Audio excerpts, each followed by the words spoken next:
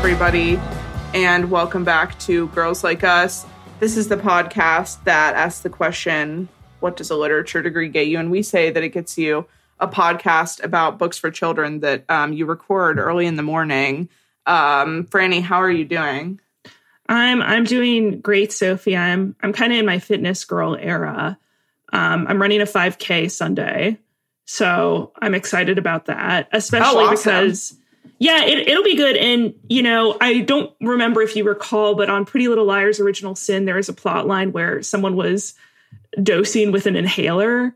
That one girl was illegally dosing. Well, yeah. I'm here to say that does work because I got prescribed a new inhaler by my allergist, and my mile time dropped by literally a minute, which is That's crazy. So crazy. That's so crazy. It's wild how when you do the things that medically are said to work and they actually work, and you're like, why would I ever do anything else? Exactly. Because it is one of those things where it's well, I have always had allergies, obviously, and then boring backstory, but I'm doing this peanut treatment right now. And so they want to hyper control any sort of, for my peanut allergies, they want to hyper control any allergies or whatever. And so I was starting to get sometimes if I walked too fast after wheezing, basically, but that was my only reaction. So they're okay, let's try to calm down this even more. Right. And I've never had to use an inhaler before. I never thought of myself as someone who had trouble breathing or anything. But it's on these runs, it is literally I went, and this is embarrassingly slow too, but I went from a 12-minute mile to a sub 11-minute mile. There is nothing embarrassing about a 12-minute mile.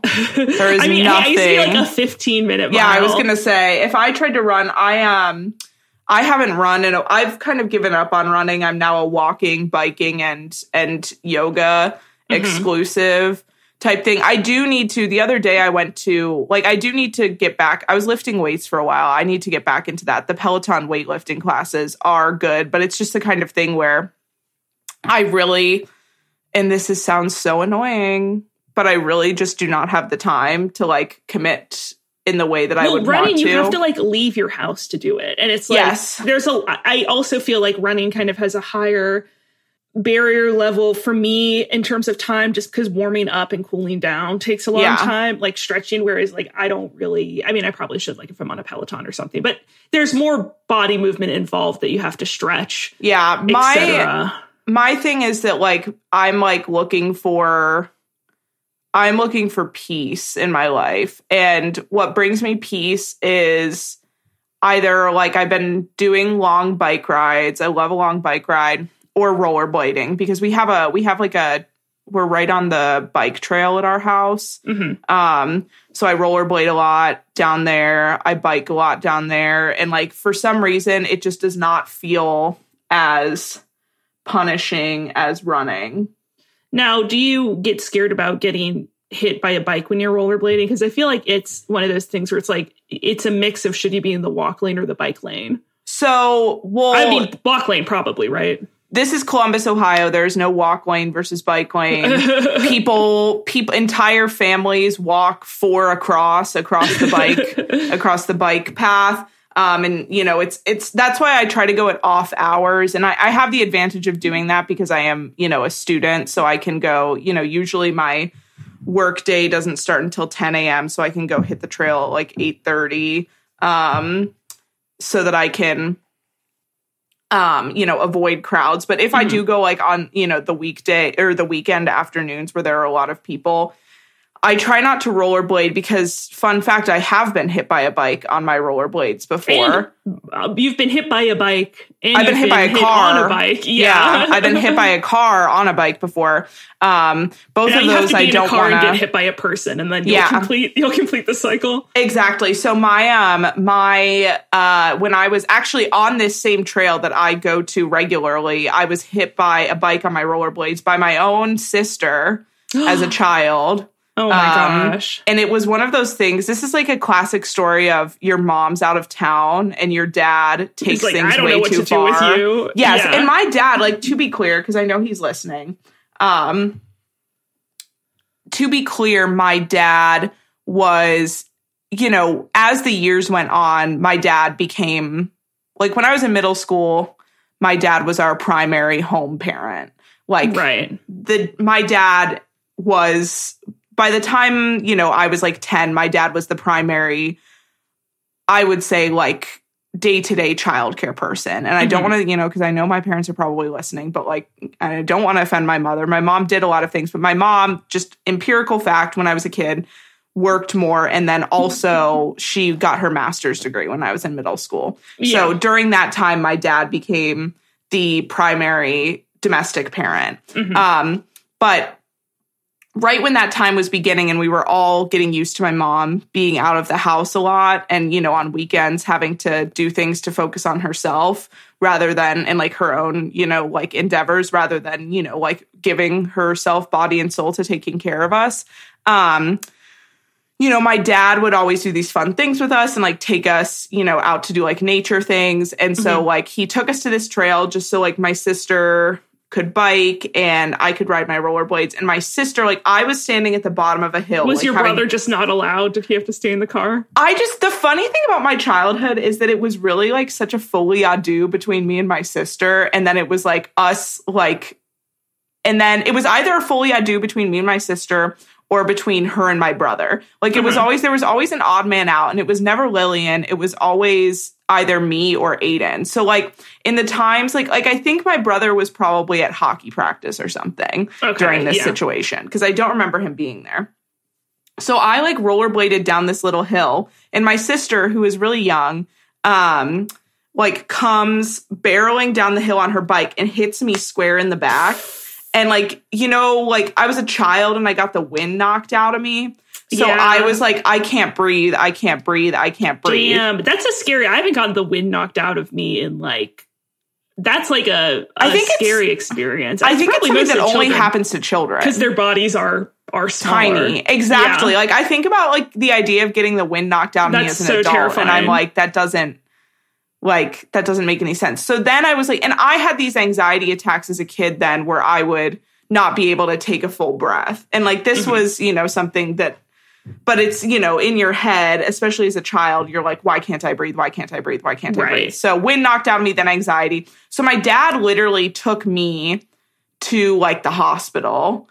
Right. And it was this whole thing. And I remember him like calling my mom, who was either out of town or like at the library studying or something, and being like, and her being like, is everything okay? And my dad saying into the phone, no, everything is not okay. Like, that's one of my like, my clear memories of like my dad learning how to deal with like the ups and downs of like, you know, having a dramatic 10-year-old on rollerblades. Of being a girl dad. Yes, exactly. Hashtag girl dad. Hashtag girl dad. Again, your brother's left out. again, Aiden is left out somewhere. You know, it's very like classic middle child where like, you know, I'll have memories and I'll be like, was Aiden there? Because like there? everything. He's at the rink. Yeah, exactly. Aiden was like off doing skating drills.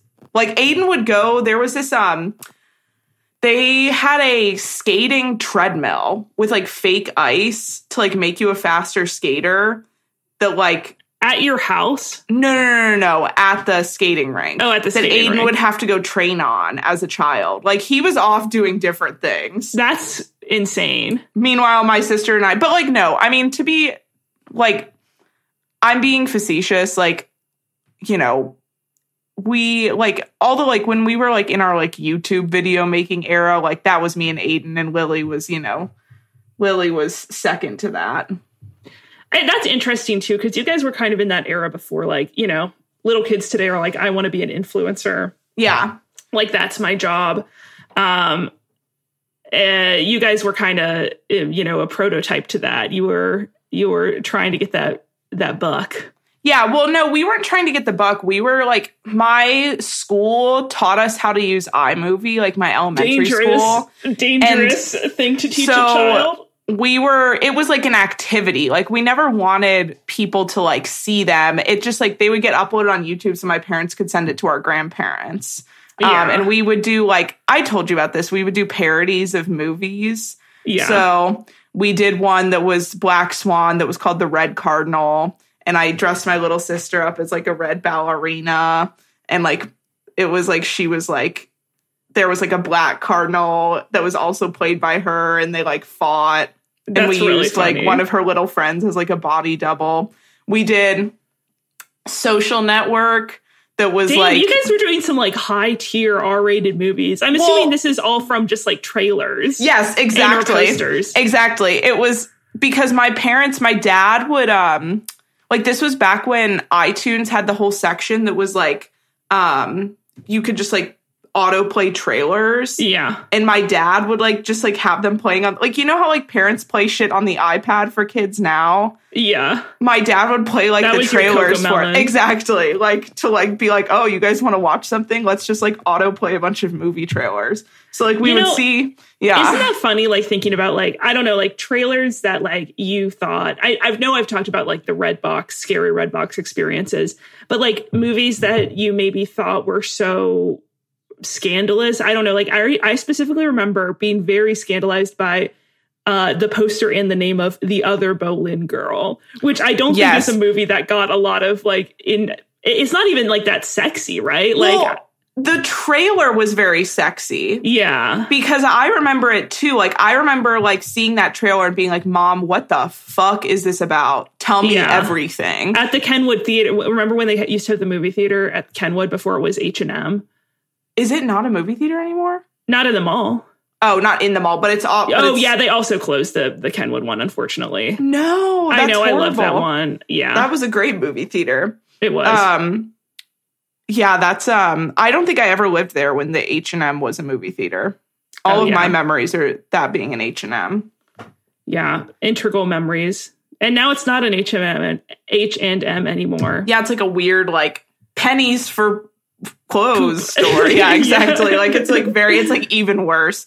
I did go to the mall yesterday after I took an exam. It's like my classic, like if I have to, because I took an exam from 9 a.m. to 2 p.m. yesterday. Right. And then it's my classic, like I just like need to like get my mind off of things. And I literally was full gross girl mode because I wore my pajamas to go take the exam, having like not showered for 2 days and only studied. And I went to like walk around the mall literally in my slippers in my pajamas. And like, it was the kind of thing where like I was carrying like my big bag too. And like every store I walked into, like the employees like immediately were like, hey, like what's going on? You were in like a project makeover ad, like when you've seen those where it was like, exactly. You had like mud on you and stink lines coming off. Yeah, no, literally. And like the one of the employees, like the beautiful gay man managing the Madewell came up to me and was like, hey, is that a Bottega Veneta bag? And I was like, no. I was like, leave me alone.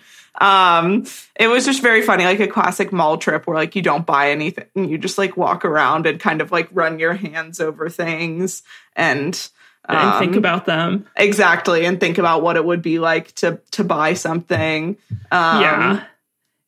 Very gross. Oh my gosh. Yeah, I think the slippers. Oh, I mean, I'm not one to judge because I will take Cookie on walks in my slippers, which I know is so gross.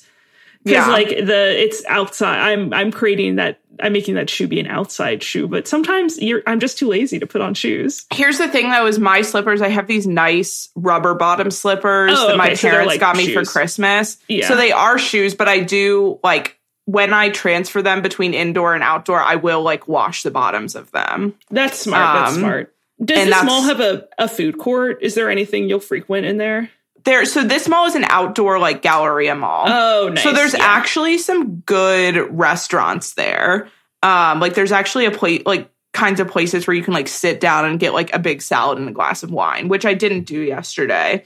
I was just like walking around being sweaty. That would have been too much, I feel like. My hair literally was in braids that had been there for like 4 days and was like matted against my head. It was like so disgusting. You're like pulling, and I know that I always talk about this, but we are not this specifically, but we're watching like Secrets of Playboy, which was like this miniseries that was on A&E. Which I mean, I kind of thought I knew everything, but there was some wild shit in the first couple of episodes. But it's like watching, number one, seeing how ugly Hugh Hefner is and has always been, just this swarmy guy. But then like, and this is what it sounds like you were doing too, looking at him when he's in his era, when he's in his pajamas era, when he's in his pajamas all the time, all I can think about is how clammy and stinky that skin is from being in fucking pajamas all day long. And I look at this man and I'm like, I know you stink. I know you stink. The underside, like I get this I've actually been thinking about this lately, and this is so gross, but I'll share it on the podcast in the means of full transparency, is like, I will wear like the same bralette for like 3 days in a row without taking it off. Yeah. And I will pull it off. And only, once again, only in my exam era where like literally I'm only living to study. And I will take the bralette off and like the underside of it that's like sort of holding the boobs up and like catching some of the sweat literally will smell like spoiled milk. Like, oh my god, it's so disgusting. You're gonna like wring it out and like make like a cheese curd with it. You're exactly. Like there's definitely like yeast. Yeah, like I could fucking make a sourdough starter with that shit. It is so gross. I tried to start a sourdough starter this year and I gave up because that shit is sticky and messy. Yeah, and it is. It's not worth it. I don't bake bread enough.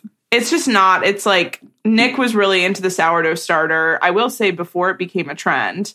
But it's an everyday thing. You got to be like, be on it. It's hard because you have to throw like half of it away. Like if it was just feeding it, that'd be different. But I'm not into that. I don't even feed myself. Yeah. Okay? If I'm being real. Come on.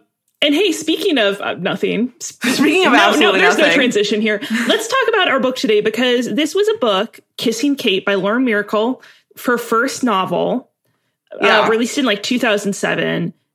Classic, banned book that I had never read, but you'd read this book before, right? Yeah, this was a book that my mom actually got for me at the library when I was maybe like 11. She was like, I know something about you that you don't. Yeah, exactly. Like that's like I was rereading this book because obviously I knew what it was about, but I remember like reading it as a kid and being like, okay, the girls are kissing. This is absolutely wild. And then like now rereading it, I'm like, why else would my mom have gone to the library and got this? Right, she's like books for. That's so funny. Tomboy daughter. Yeah, exactly. Like books for Futch daughter. For daughter wearing, books for Futch daughter wearing backwards flat bill hat. Wearing Cookie Monster hat. Exactly. Like, I swear to God, she walked up to the library counter and was like, but showed them a picture of me on her Gen 1 iPhone. Yeah. And they were like, we just got something in just for her. Like, no fucking problems. Oh my God. Yeah, that was my main experience rereading this, which is like, oh, there's a reason my mom went and was like, this one. Yeah. Yeah. Oh my gosh. This book was honestly like, it was so good. And here's the thing, and I know that we every time we read a Lauren Miracle book, we sing her praises. And you can see traces of this book, I think, in the like 11, 12, 13 series. While it's not an explicitly gay relationship or, but there's like definitely these like strong romantic bond feelings between Winnie and Amanda in that book. Like it's a very similar thing where it's like, she really likes her friend and then her friend kind of like treats her on and off. Even though the friend really likes her too. You can kind of see shades of that in those books. But the thing about Lauren Miracle that is so amazing is that the way that she writes, it's like, what makes these books YA is the themes of it, not the writing style. Yeah. And I think that that's like kind of a very rare thing because it's like, this book is totally enjoyable as an adult, but the themes and the content is what makes it YA. But her writing style, I mean, age them up and this could be like, I don't know. I would love to read a book I don't think she's written any books for adults, but if she had, I'd be so interested in reading it because her writing is just so, so good.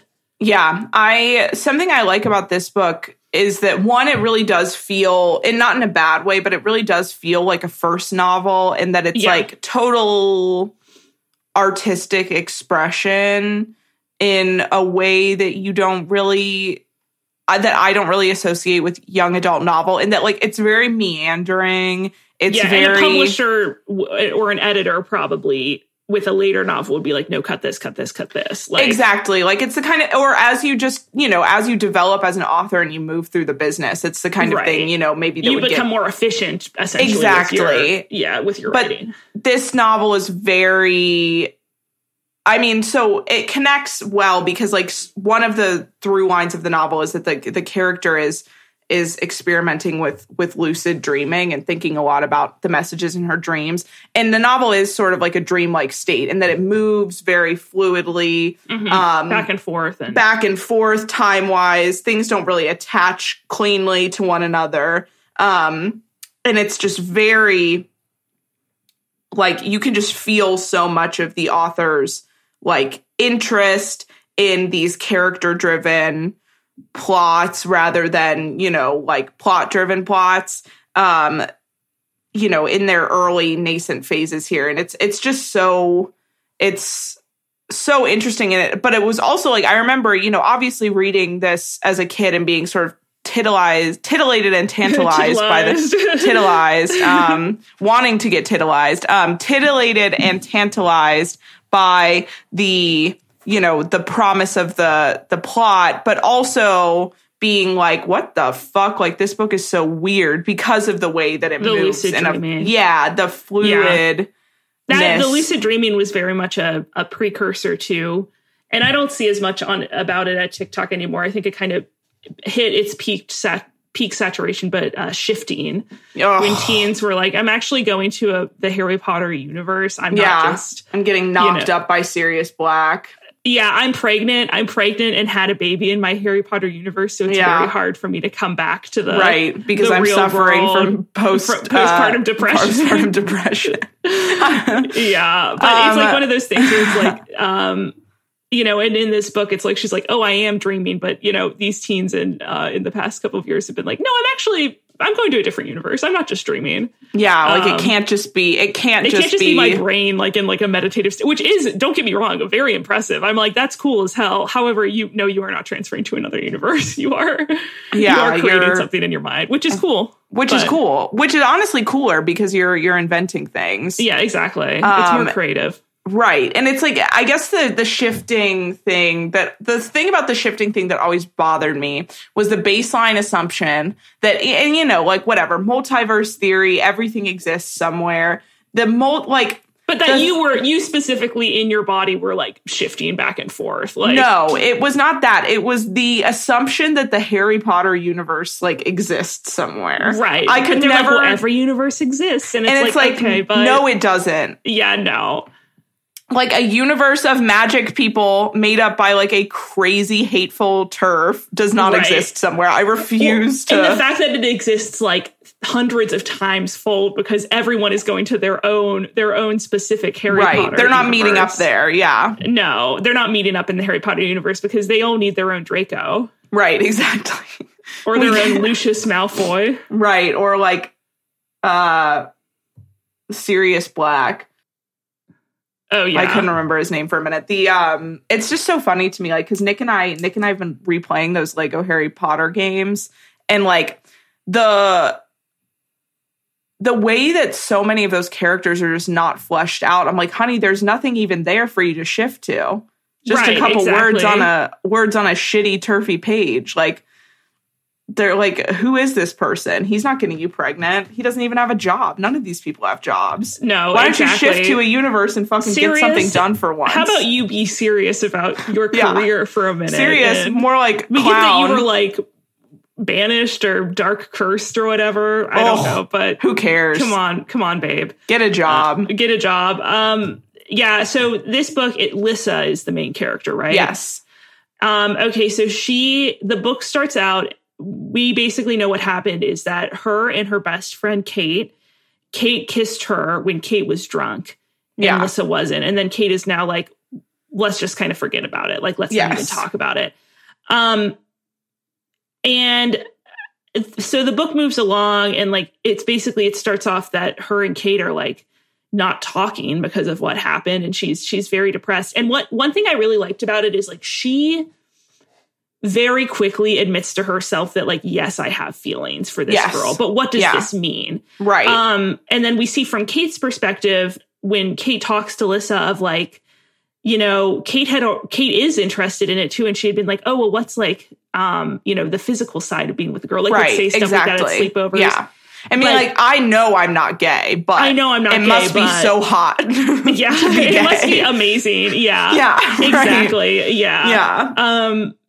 And so we see that happen. And then basically at the climax of the book, when Lissa is basically like, listen, like, I know, like she's like, I'm just being real with you. Like, she goes on this date and she's like, you know, I didn't want to kiss him. And she's like, if there's anyone I would want to kiss, it would be you. Like, very open and being like, you know, this isn't like, you know, I really like you. Like, we don't have to like not talk about this. Like, I don't want to not talk about it. Right. And then Kate is basically like also into it, but is like, I can't do this because of the associations with it, which is fair. Yeah. I think to be in a teen, and it's like, that's complicated. But what I really liked about it too was like, it was about her own self-discovery with it. Exactly. And it really didn't, I don't know. I was reading about, I think it's called like Loving Annie or something like that. I don't know. It was a book that Kiss came out. and Kate, Loving Annie, Getting Down with Dominique. Adoring Annie. Yeah. But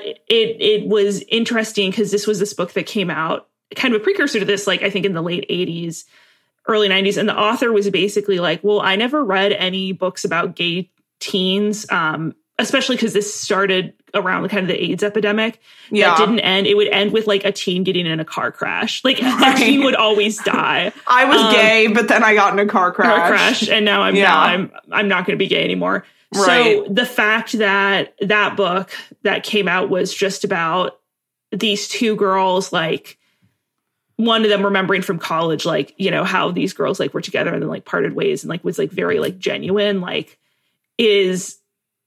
that's something that this book has too, where it's like she has this complicated relationship with this girl, but she still comes out of it like being gay, right? And I feel like a lot of times in these books it would be like kind of like, well, I learned my lesson, like, right, you know, even if it was trying to be sympathetic to the gay experience, it would ultimately be like, I mean, we remember with like Go Ask Alice, it was like, oh yeah, being gay is like what happens when you're on drugs. Like drugs make you gay. Right. Phone make you gay. Phone make you gay. Yeah. Drug make you gay. Yeah, I don't know. It made me cry. Like, yeah, this book made me cry. Duff made me cry. We've been having some like heavy hitters recently, I think. Yes. And this book made me cry too. Duff didn't make me cry. No, yeah. The part of Duff that made me cry was like when it was like, oh, your friends always, like, everyone thinks they're the Duff. Your friends always think you're beautiful. And I was like, that was not true for me in high school. Yeah. This book is so good. This book is so good. It does not have any right to be as good as it is. That scene that we just referenced where it's like, you know, so the book, like we said, it exists in this sort of dream state and it flashes back and forth between different timelines. But, you know, the word flashes is strong because it sort of just moves fluidly through these different memories. Yeah. And the scene where it's before they've kissed, but, you know, because they're best friends, they're having a sleepover. They're both in these twin beds. It says it's so dark in the room. They can't see each other. They can only hear each other's voices. And they're talking about what it must be like to kiss another girl or to be gay. That is it's like the classic experience. Yeah. Yes, it is and it is masterfully rendered. Like, it is like so well done. It's I feel like one of the best scenes in a book that we've read for the podcast. Because it's just so like the way the characters are talking is so real, but also so specific and so well done. I don't know. It's just so good. Yeah. And and the book, you know, and not to be this way, but the book really does beg the question, Lauren Miracle gay? That is what I was wondering too, because I'm like, girl, you wrote this so perfectly. Even you're like the most empathetic. I'm like, this is your first book, honey. Yeah, like, exactly. She had something to say with this one. Yeah. And it is interesting because like 2007, like, you know, I do feel like as a child, like I knew about gay men, and that's just because I had gay men in my life. And also men are, you know, everywhere. Exactly. Yeah. But did I know about like bisexuality? Not necessarily. And I feel like it could be a thing where she's what was interesting about this book too is that there's not it could go many ways. All they know is that she is figuring out that she like likes women. Yes. So certainly I think that this probably could have been the experience of like a bisexual woman who like this was just her sexual awakening is, you know, and I know Lauren Miracle is, I think, married to a man, but I do, Lauren Miracle, come on the pod, we'll ask you if you're exactly. Gay. Come on the pod. We just want to ask you if you're gay. Come on. Yeah. We're not going to ask you any hard questions. Just if you're gay or not. Yeah. Well, and I think the main character is probably a lesbian, and there is a little room for interpretation, but basically in her mind, she's like, well, it's interesting because we see, and I think this is a typical experience with more like compulsive, I guess, heterosexuality is like her little sister's like best friend like says something about like call someone like a lesbo or something. Yeah. And she's like, a few months ago, I would have like defended that and been like, not defended her saying it, but been like, no, don't talk about people that way. Like that's like rude, blah, blah, blah, blah, blah. Yeah. But now she was like, I feel embarrassed for even like having heard that because it applies. I feel like it applies to me. Right. And that's something too of like, and she's like, and of course it's fine for other people to be gay, but for me, like that's different. And it's like, I felt like this was a very realistic, when you are not surrounded by a world in which this is commonplace, like, you know, what are you, how do you square that circle of being like it is hard to come to that identity in the first place because a lot of times it's not given to you as an option at all. And then once it is, it's like, oh my gosh, there's all this baggage basically that you have to come with it around. Right. Yeah. Let's talk about how this was the one thing where I, like, when I got to the page that said this, I was like, did I miss something? Like, I was like flipping back and forth being like, the kidnapping or the plane crash? The fact that the parents died in the plane crash. The parents died. I was like, what? That is the most like... That made me gay too. If my parents died in the plane crash.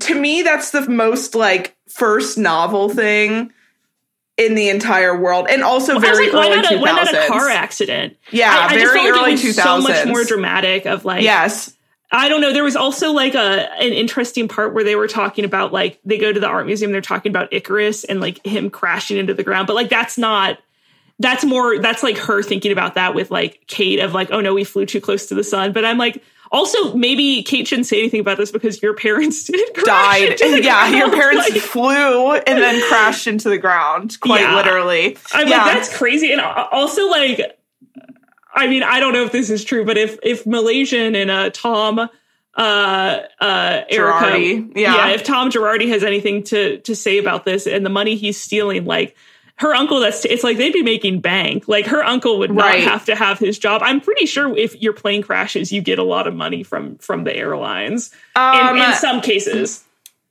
Yeah, if they were I don't really know. 737, then yes, I feel like they got a little bit of money for sure. But I think that it's anytime we think about something like that, like a giant litigation matter with like multiple plaintiffs, because then you're talking about, you know, the families of everybody on that plane. Like, you're not getting that check until 20 years after that plane's hit the ground. Yeah, that'll be like that's her college check. Yeah. Exactly. Like, you'll maybe get that by the time you have kids. Yeah. If my parents died in a plane crash, though, I would be talking about that every single day of my life. It would not be like a throwaway line. No, I was like, it was such a throwaway line. It was like, Uncle Jerry moved in after my parents died in that plane crash. And I was like, is she joking? I was like, is Uncle Jerry staying for the weekend and she has a dark sense of humor? I was like, that was the one thing where I was like, this is so like, I wrote this novel when I was 24, like being like, and then the parents died in a plane crash even. And it's like, I can't, like, that was just too much. It was distracting. You have to talk about that a little more because it's she needs to be like, you need to describe the situations that led to the plane crash. But that's the thing. That's why I'm like, it's so early 2000 because I feel like people were so 9/11 brain. 9/11. Yeah. 9/11 had traumatized the soul of the nation. And I think that people legitimately thought that plane crashes were like one of the top causes of death. Like, it was like, mom and dad are going on a plane together. Like, anything could happen. Anything could happen. They will die. Yeah. Right. Exactly. Also, there is something that they talk about too, where it's like, and this was speaking of Pretty Little Liars Original Sin, what happened to Mouse or whatever, Minnie Mouse or whatever. Remember.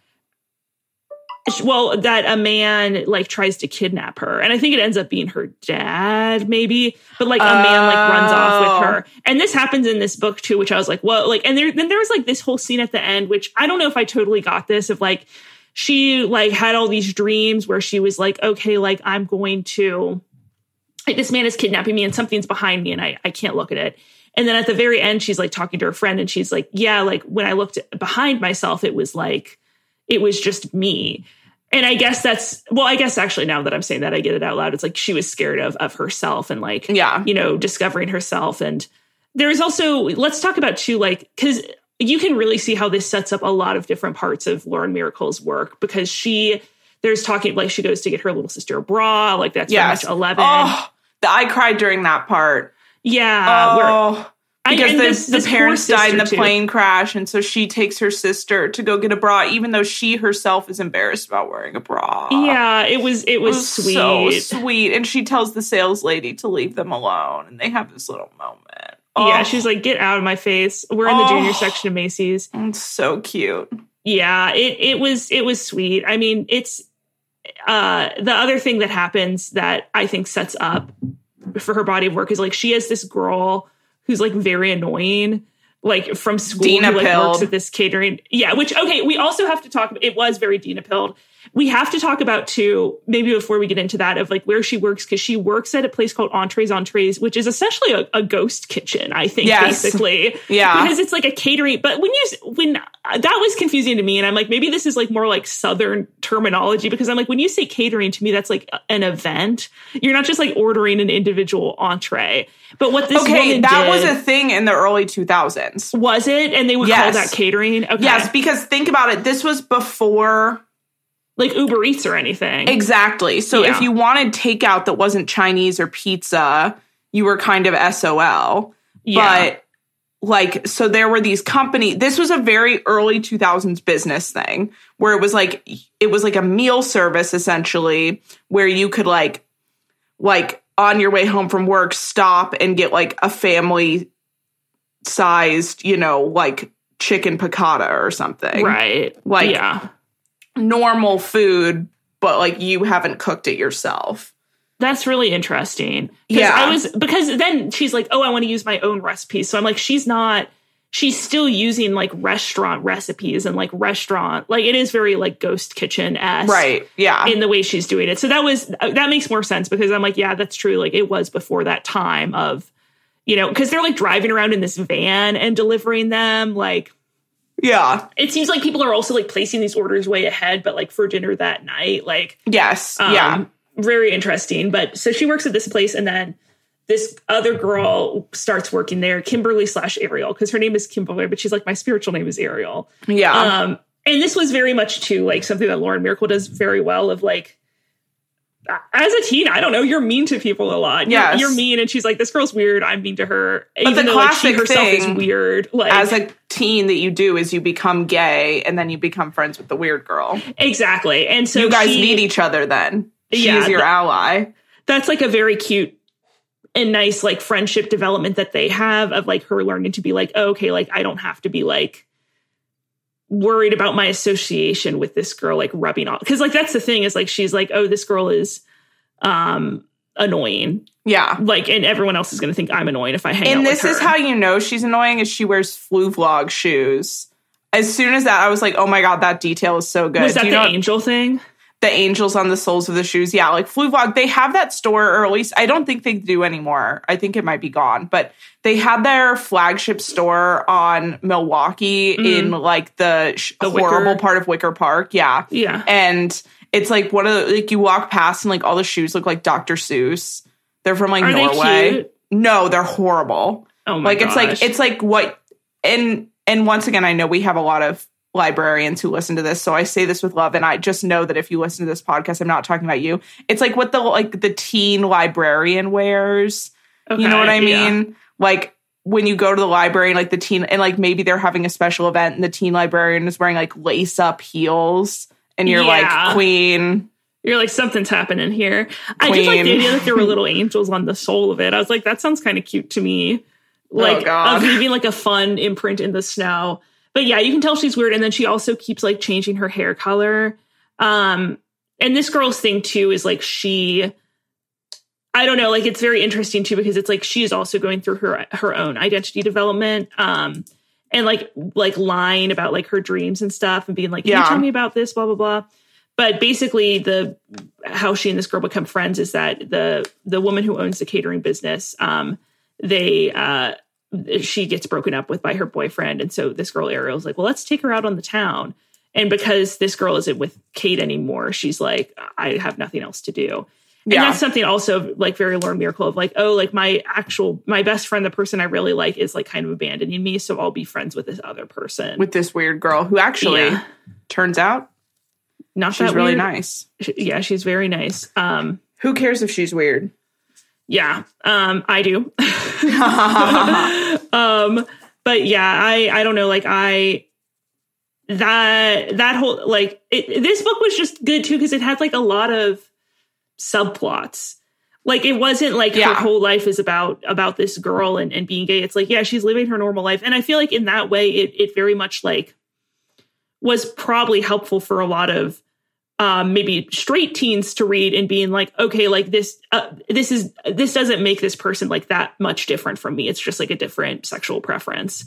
Yeah. And I also like the fact that it wasn't like something about like, I think you would see with Kate's family, like they seem a little more like uppity, like waspy, like they would be the ones who care about it. But like her uncle and even this like kind of mother figure who like runs the catering company, like are very much like, oh, you haven't been talking to Kate, like love who you love. Like that was sweet too of like her, they're all like, we can see this, much like your mom buying you or getting the copy of Kissing Kate out from the library. Yeah. The uncles always know. Yeah. Your uncle. Exactly. I also liked when they are having their kissing scene, it wasn't just like, oh, she like kissed me once and like I'm thinking about it. It was like, no, they like make out. And the girl, Kate makes a move on her. Right. I don't know. It just, everything felt like very like realistic. And yes. Like, also the fact that like, you know, I'm sure like, especially, I mean, it's probably still not easy to be like an out teen now, but like, especially probably in the 2000s, like was definitely very, like in high school, that would be very hard. And it was like, there's an interesting line. It was like, oh, if the girls are hot, like they would get like objectified for it. Right. But if they were, you know, boys didn't think they were hot, they would get called like the D word, right? Like, right. And that's what her friend ends up calling her is like, I'm not like you. I'm not like that. Like, even though she is and she's projecting. She is. And she's the one who started the whole thing. And she's the one who was like laying there being like, it would be so hot to be gay, but I'm not. Like, but I'm not, but I know I'm not gay. But what if we just did? What if we just tried but it? What if we just did? Because it would be hot. Yeah. So good. I really, sorry, I'm having crazy morning brain. I really think that it works so well. And I think that too, it's like I said earlier, it really is that character focus that like becomes so special about Lauren Miracle's later books. That is so interesting in this. Like, it's really like interesting to see her first round of working on that, and what she chooses to focus on, I think, is so telling, which is this, you know, big but small moments, big internal moments for a teen that, you know, are not dramatic to anybody outside of the teen's, you know, immediate circle. Yeah. And I think we also get at the end, like her new friend, like takes her to, you know, her cousin is gay and like she meets her cousin and her girlfriend. And like, that was good too. Because it's like, okay, here, and now you're seeing an adult example of gayness, like that can, you know, be used in this way. And I also think it was like, you know, a lot of teen books, like obviously there is like a high level of infatuation and hormones that go on, but it's like this book, I think, was pretty like their relationship, her and Kate's relationship and the reasons why they fell for each other, like was like very, because it is different being in that space than in a space when, you know, you are kind of with a guy, like you've already kind of internalized all these things. Like, right. It's new territory, basically. Yeah. And so it did a good job of being like, well, no, we're just best friends. And like, I want to kiss her. And it's like, that doesn't mean anything. It's like, well, that does mean something, but you're not. And this is why I think a lot of women don't realize they're, you know, like me, like, you know, queer until later in life, is because there's no framework for it. And because it's like, you write off those feelings of like, well, this is just how I like, what I think my friend's really hot and I want to kiss her. And I, you know, really, I get nervous around her. It's like, that doesn't mean anything. Right. Even though of course it does, but you're told it doesn't mean anything. Right. Right. I think that, I don't know. I would really like to see this as a mini series. Yes. Like, this would make such a good, like, Netflix mini series or something like that, because I just feel like it's so pronounced how, you know, there is so much more of a framework for what gayness looks like for young men rather than young women. Mm-hmm. And, you know, not to be like all representation matters. Obviously it does. But like, you know,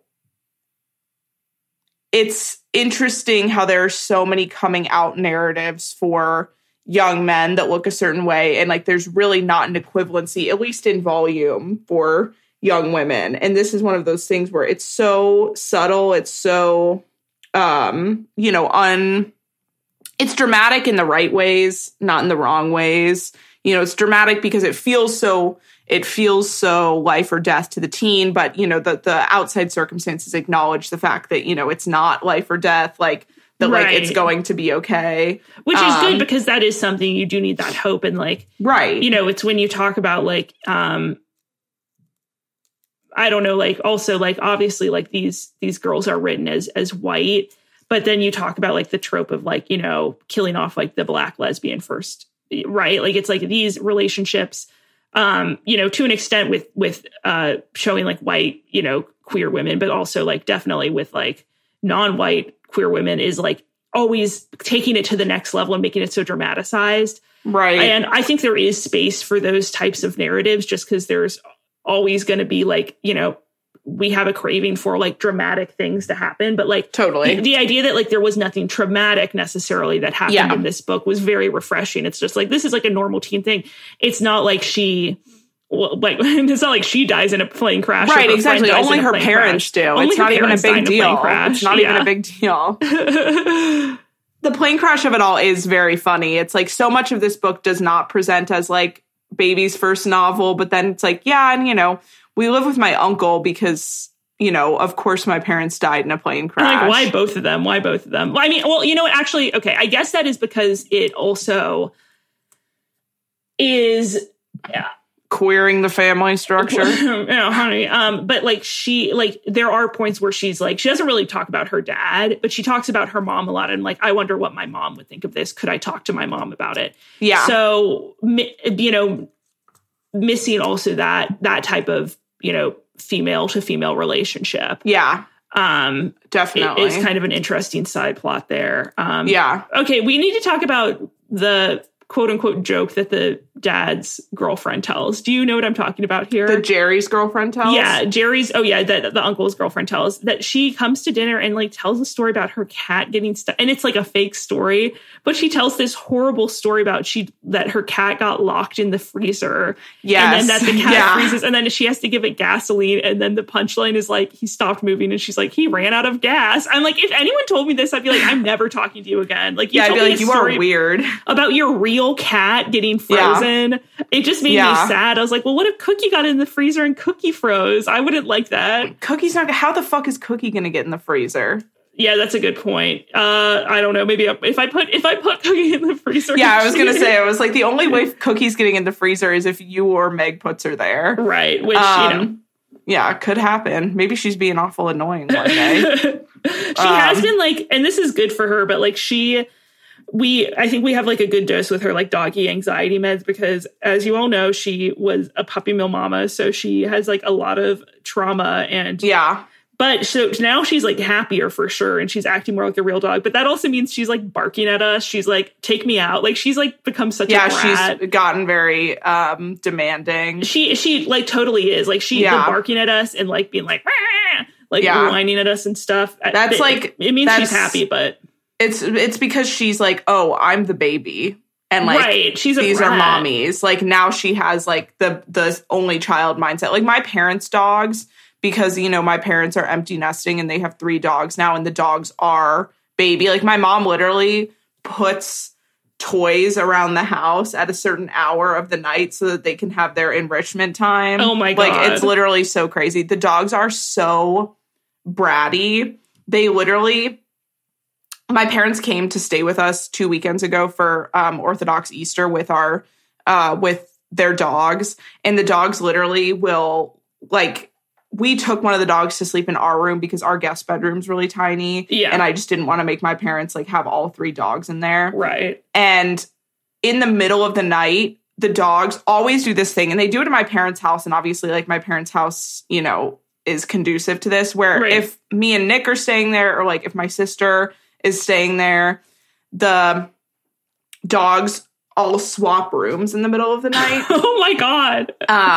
Like they want to like at like 3 a.m. the dogs that are with my parents want to come be with like me and Nick or my sister and her partner, and the dogs who are with, you know, whoever's sleeping upstairs want to go down and get with my parents. And they always do this. And it's like one of those things where it's like whatever. But when we were at my apartment, the dogs like wanted to do it. And it's just like, you know, we have all the doors closed. It's like this thing. So like the dog that was in our bed got up in the middle of the night. Was it the puppy? No, the puppy was in his crate. So like he was out in of his commission. cradle. Yeah, he was, you know, doing baby things. The dogs, like the big dog Manny got up in the middle of the night, was like moving all around the bed because he was like, you know, it's time for me to like do my swap or to like, you know, have some other sort of enrichment activity. Right. So I got up out of the bed to be like, okay, I'm going to just take him down to my parents' room. And as soon as I got up out of the bed, he literally pulls him because he's obsessed with Nick. He pulls himself around Nick and spoons Nick, literally spoons Nick in the bed, like taking my spot. And I was like, okay, bitch, like you're out of here. So I literally pick him up, this giant fucking dog. How big is he? He's like 40 pounds. Okay. I pick him up, like put him over my shoulder because he's also baby. Like he loves to be babied. Take him to my parents' room, throw him on the bed. You know, all of the dogs, as soon as I open the door to my parents' room, start barking. We are not supposed to have dogs in our apartment, and our walls are super thin. So I know, like, all of this dog howling in the middle of the night is waking my neighbors up, and they're getting really annoyed. So I'm like, shut the fuck up. And then I go back in bed, no dogs. And then my parents' tiny little dog, Gertie, who's like, you know, baby, Gertie. like mean, wiener tiny dog. little mutt. She's like a Chiweenie. She comes and she click, click, click, click, click, walks down the hallway. And she does the thing that she does. I don't know how she knew it was Nick and I's room. She had to smell us in there, but she did the same thing she does at my parents' house in the middle of the night when she wants to swap rooms, which is literally she knocks on the door. She goes, tick, tick, tick, and then like waits a minute and then goes tick, tick, tick on the door. And I was like, how the fuck? Like, bitch, you are in my house. Like, you have no fucking manners. You come to my door at 3 a.m. and go tick, tick, tick in the middle of the night. It's so funny. Like, the dogs are so... like, they get whatever they want when they want it, and they are so okay asking for it that they will literally knock on the door until you come answer it. And I'm like, how the fuck you've never been here before? How do you know this is my room? Yeah, that's the thing is, like, because we also were able, like, the other day to, like, teach Cookie to sit. And we taught her to sit in, like... Yeah, you sent me a video of that. Yeah, and it's crazy. I mean, she's still, like, when we're, like, sit, like, it takes her a minute to be like, okay, this is what I do now. But before, like, she was, like, too scared to, basically. But then it's, like, one of those things, like, wait a minute, you're smart. Yes. Like, you're smart, and so I feel like you're just willfully not doing things that we ask, or, like... That's the thing with small dogs. Like, in my experience, you know, because my parents have had many big dogs, many small dogs. Mm-hmm. The big dogs always are way easier to train. Right. Because they're a little bit dumber, like, their brains to body ratio is a little bit... like, they're like, oh, I sit. Like, this is how I sit. The small dogs, like the wiener dogs we've had, and like the little mutt, like are very very like all of a sudden like you get a treat out and they become so good at like sitting and like doing their thing and like not doing bad things. But like it's like, wait, you knew how to do this all along. Right. Yeah. And it's like you just we're choosing not to do this. Right. And she's exactly. Like, Cookie too, like it's like she knows that like she annoys us when she gets up at like 6 a.m. and like sits on Meg's head and like paws at her so that Meg will get up and like give her breakfast. And it's one of those things that's like, we don't want to give in and give her breakfast or give her dinner early, but she gets so persistent about it and is so annoying that it's like, it's just easier like to give her what she wants than it is to like keep being like, no, like, you know, don't paw me, don't bark at me. Like, so she comes to Meg when she wants stuff. Yeah, because, well, in the morning, because Meg walks her and feeds her in the morning, and I walk she her knows. at night. Yeah, that's really funny. She knows that it's Meg's duty. So that's really funny. She comes to like, well, even when I'm up, like it's like, oh, like I'm going to like a doctor's appointment or, you know, recording the podcast, like she'll look at me and then she'll still like be like, no, I need to get Meg up because I need her to suffer. She's like, other mom. Yeah, exactly. The whole fam needs to be up. Like, I don't feel comfortable with anybody staying in bed. No, that's exactly. So funny. Oh, hilarious. I don't even remember what got us on the dog topic. Kids being bad. Oh, the cat in the freezer. That's what it was. The cat in the freezer. Yes. Yeah. I'm sure, you know, that to me read like an anecdote somebody had told her in real life. Right. Like somebody trying to be funny had either said that or said that to a friend of hers. And she was like, this has to go in the book. Well, that also kind of sets it up for, wasn't that her story in that Let It Snow that was about the like pig? Oh, Jesus. That book entered and exited my head so fast. I never need to think about that book ever again. But she always has like some like little like animal things happening in her books too. Yes. And I have honestly really liked that all of her books are pretty much set in Georgia and in Atlanta specifically. It's just like a nice, I don't know. Like it's comforting. It's comforting because I feel like I like recognize like things she talks about, like the Peachtree Mall or whatever. Yes, like, all these and the highways, I-85. Yeah, little in the 5 ways. points. Yeah. Yes, exactly. It always takes me back to the whatever Winnie Ears book it is when everybody gets stuck at school because it snows and they're not used to any snow on the roads in Atlanta, you know, because it's in the South. It always reminds me of that sequence and how fun that sequence was to read as a child, just because you're like, oh, living in a place where it doesn't snow, what must that be like? Yeah, well, not having the constant specter of a snow day hanging above one's head. The anticipation. Going to snowdaycalculator.com. Exactly. Oh my God, snowdaycalculator.com. I chose not to believe it when it was like 0% chance. Oh, 100%. No, I'd be like, no, I think this is pretty real. I slept with the spoon under my pillow. I flushed an ice cube. I slept with my pajamas inside out and backwards. I feel like now, though, kids don't have like the beauty of a snow day. No, they probably just have to remote They work. have to be online. I remember like my junior year of high school, maybe we had so many snow days that they made us start to have online days. And everybody was like, this is so fucking miserable. And like teachers would refuse to comply with it. They're like, why would I like make kids do work from home? Like, that means that I have to do work from home. Yeah. I would get in college when we would have like a snow day. I mean, we would have to do online courses. But I do feel like probably we just started in our college to enter that like hybrid model of classes. Because I did have like hybrid classes and online classes. And I feel like that was like not as much of a thing before kind of our freshman, sophomore year. Yeah, that's about it for this book. I would recommend reading it. I thought it was super, super good. I will be giving it, you know, if I sense vibes coming off of my daughter, I will be going to the library and picking it up. Toot sweet. Yes. It's also one of those books that's totally timeless. Like there's not weird technology moments or anything like that. It makes a lot of sense to like it could take place in any time. It's not like sometimes you read a Judy Blume book and you're like, you know, why are they like churning butter or something like that? You're like, this doesn't make any sense. Why do these maxi pads like have like a chastity belt attached to them. Right. Like, why is she having to wear a full pair of, like, assless chaps to keep the maxi pad up? This is just too distracting. This is simply, I cannot go on reading this because of the maxi pad situation. All right. Thank you guys so much for listening. As always, we are Girls Like Us. You can find us on Twitter and Instagram at Girls Like Us Show. You can follow our Patreon. We watched the Duff movie, and we watched one of the first movies we ever saw in theaters together, Nerve, this month. So keep an eye out for those. On our Patreon, patreon.com/girlslikeUsShow. You can find our Frolic Sorority Sisters at frolic.media/podcast. And as always, our lovely producer is Camden Stacy, and our theme music is by the wickedly talented one and only Leggy. Have a great day, everybody. Bye.